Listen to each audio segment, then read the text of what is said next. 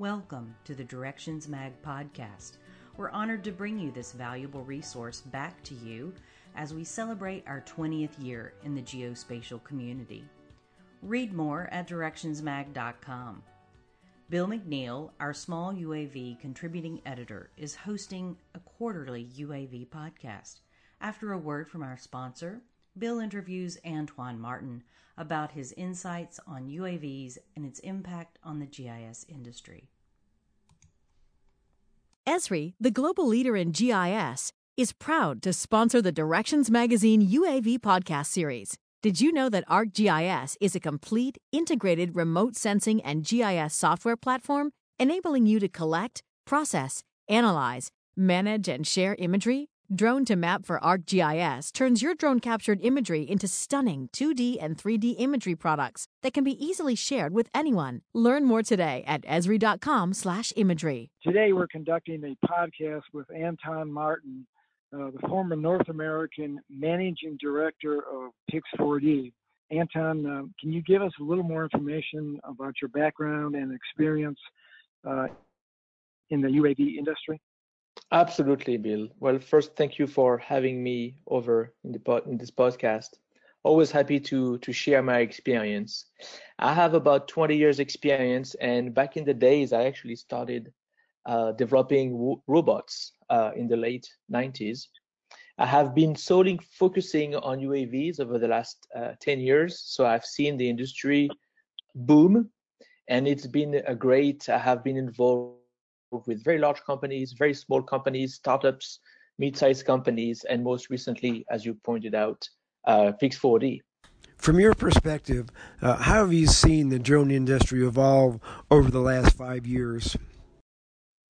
Yes, and really the last 4 or 5 years really seem like 20 years to me, just because of the pace of everything, not only the technology. It really started, Bill, with the government. The government, especially the military and Department of Defense, have always been very keen on UAVs, just because they really offer a completely disruptive way of conducting operations at a standoff, which provides an enormous level of safety instead of putting people at risk.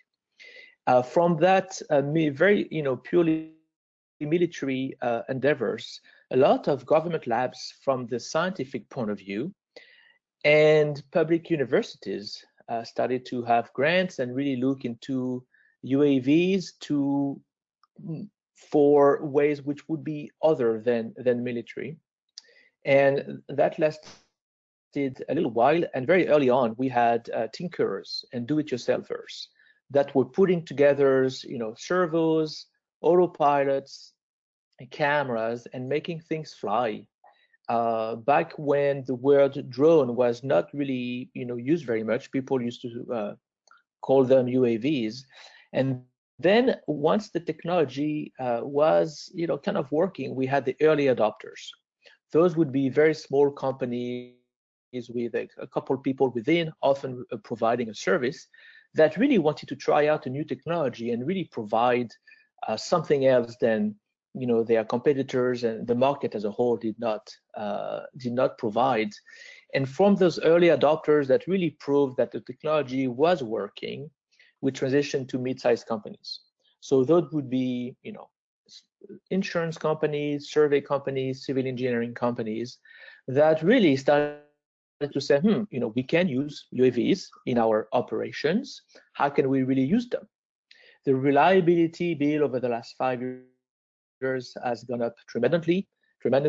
The regulators have aligned that now it is possible to fly UAVs.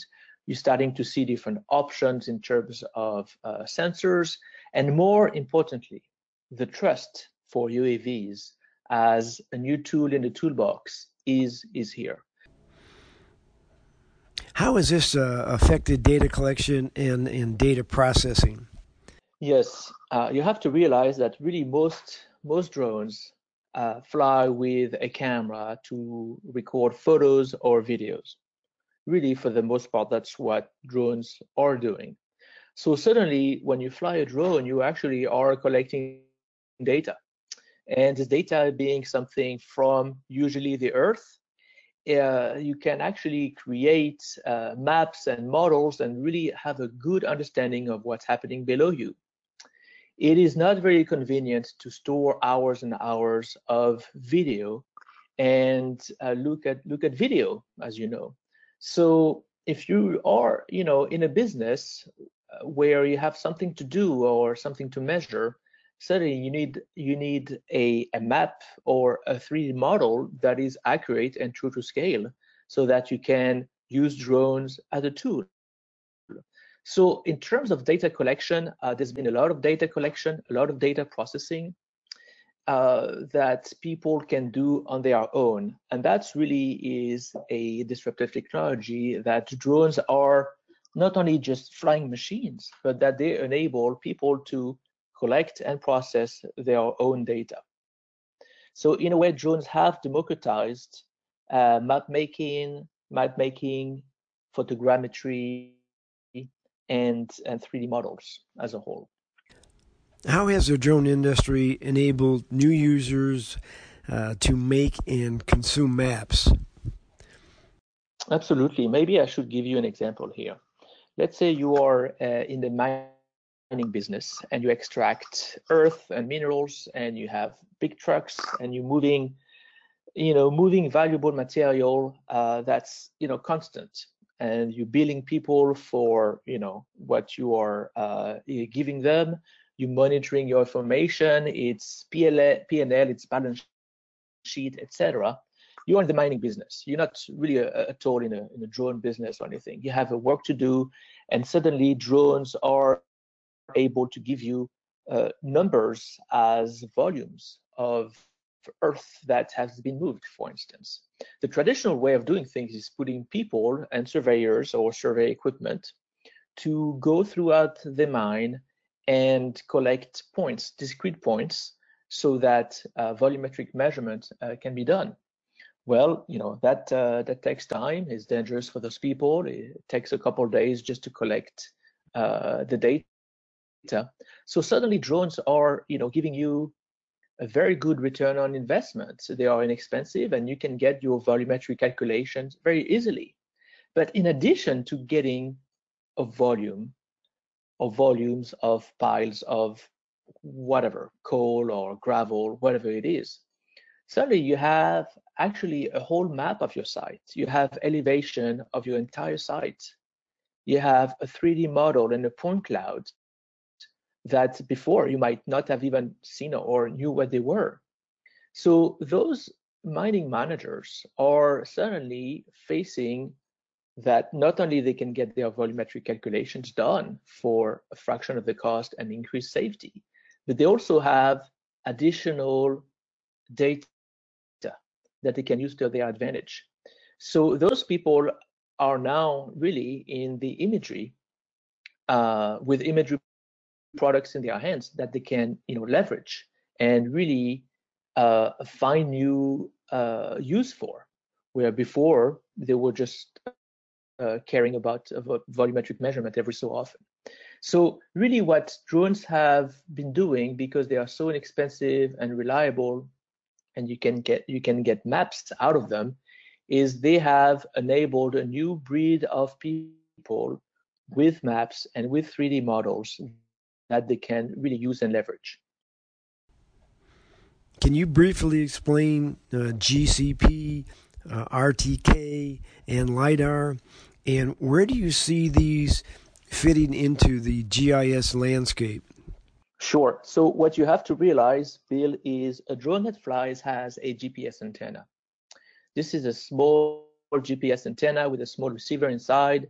It's more or less consumer grade, and the absolute accuracy that you would derive from that GPS, which is embedded in the drone, is usually about 10 feet absolute accuracy, which is not enough for somebody doing survey or somebody who wants to derive precise measurement.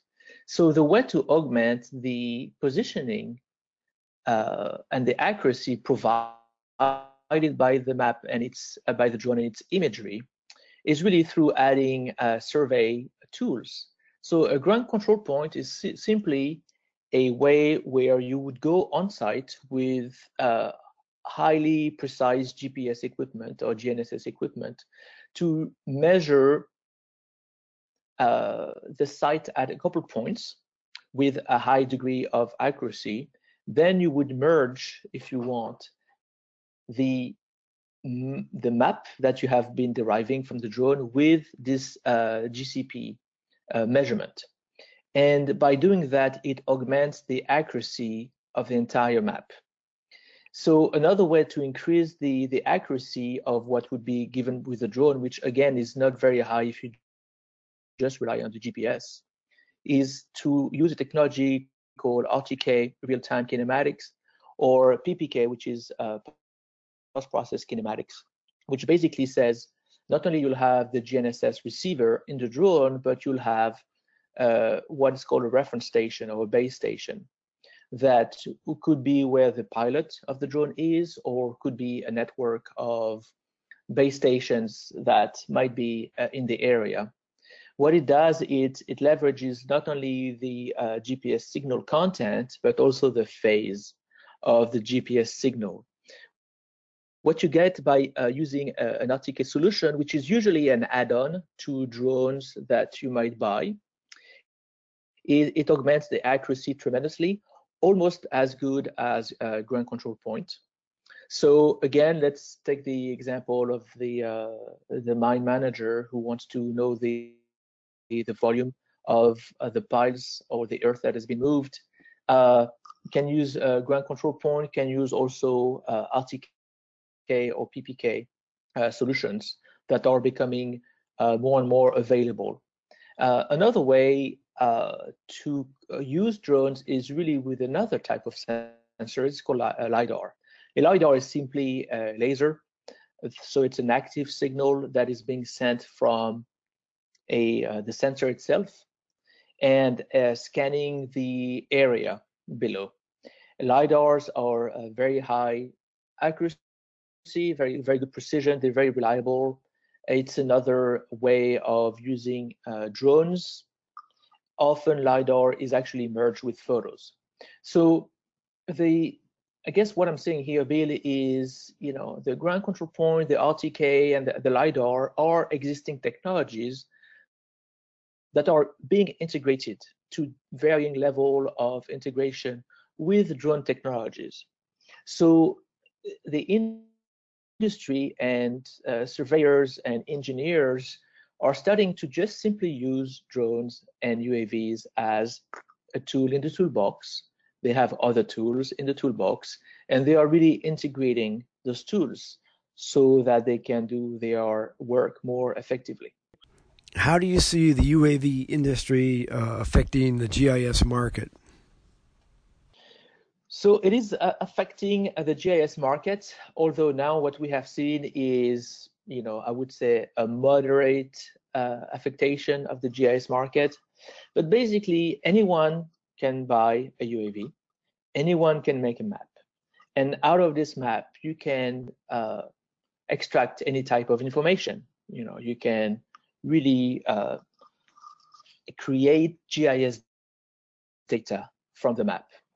So the GIS sector is affected where anyone can really create a GIS database from drone data. Often GPS does not mean imagery data. You can have GIS information without the orthomosaic that goes with it. And sometimes it is enough. I was recently looking at a lot of emergency maps from the state of California.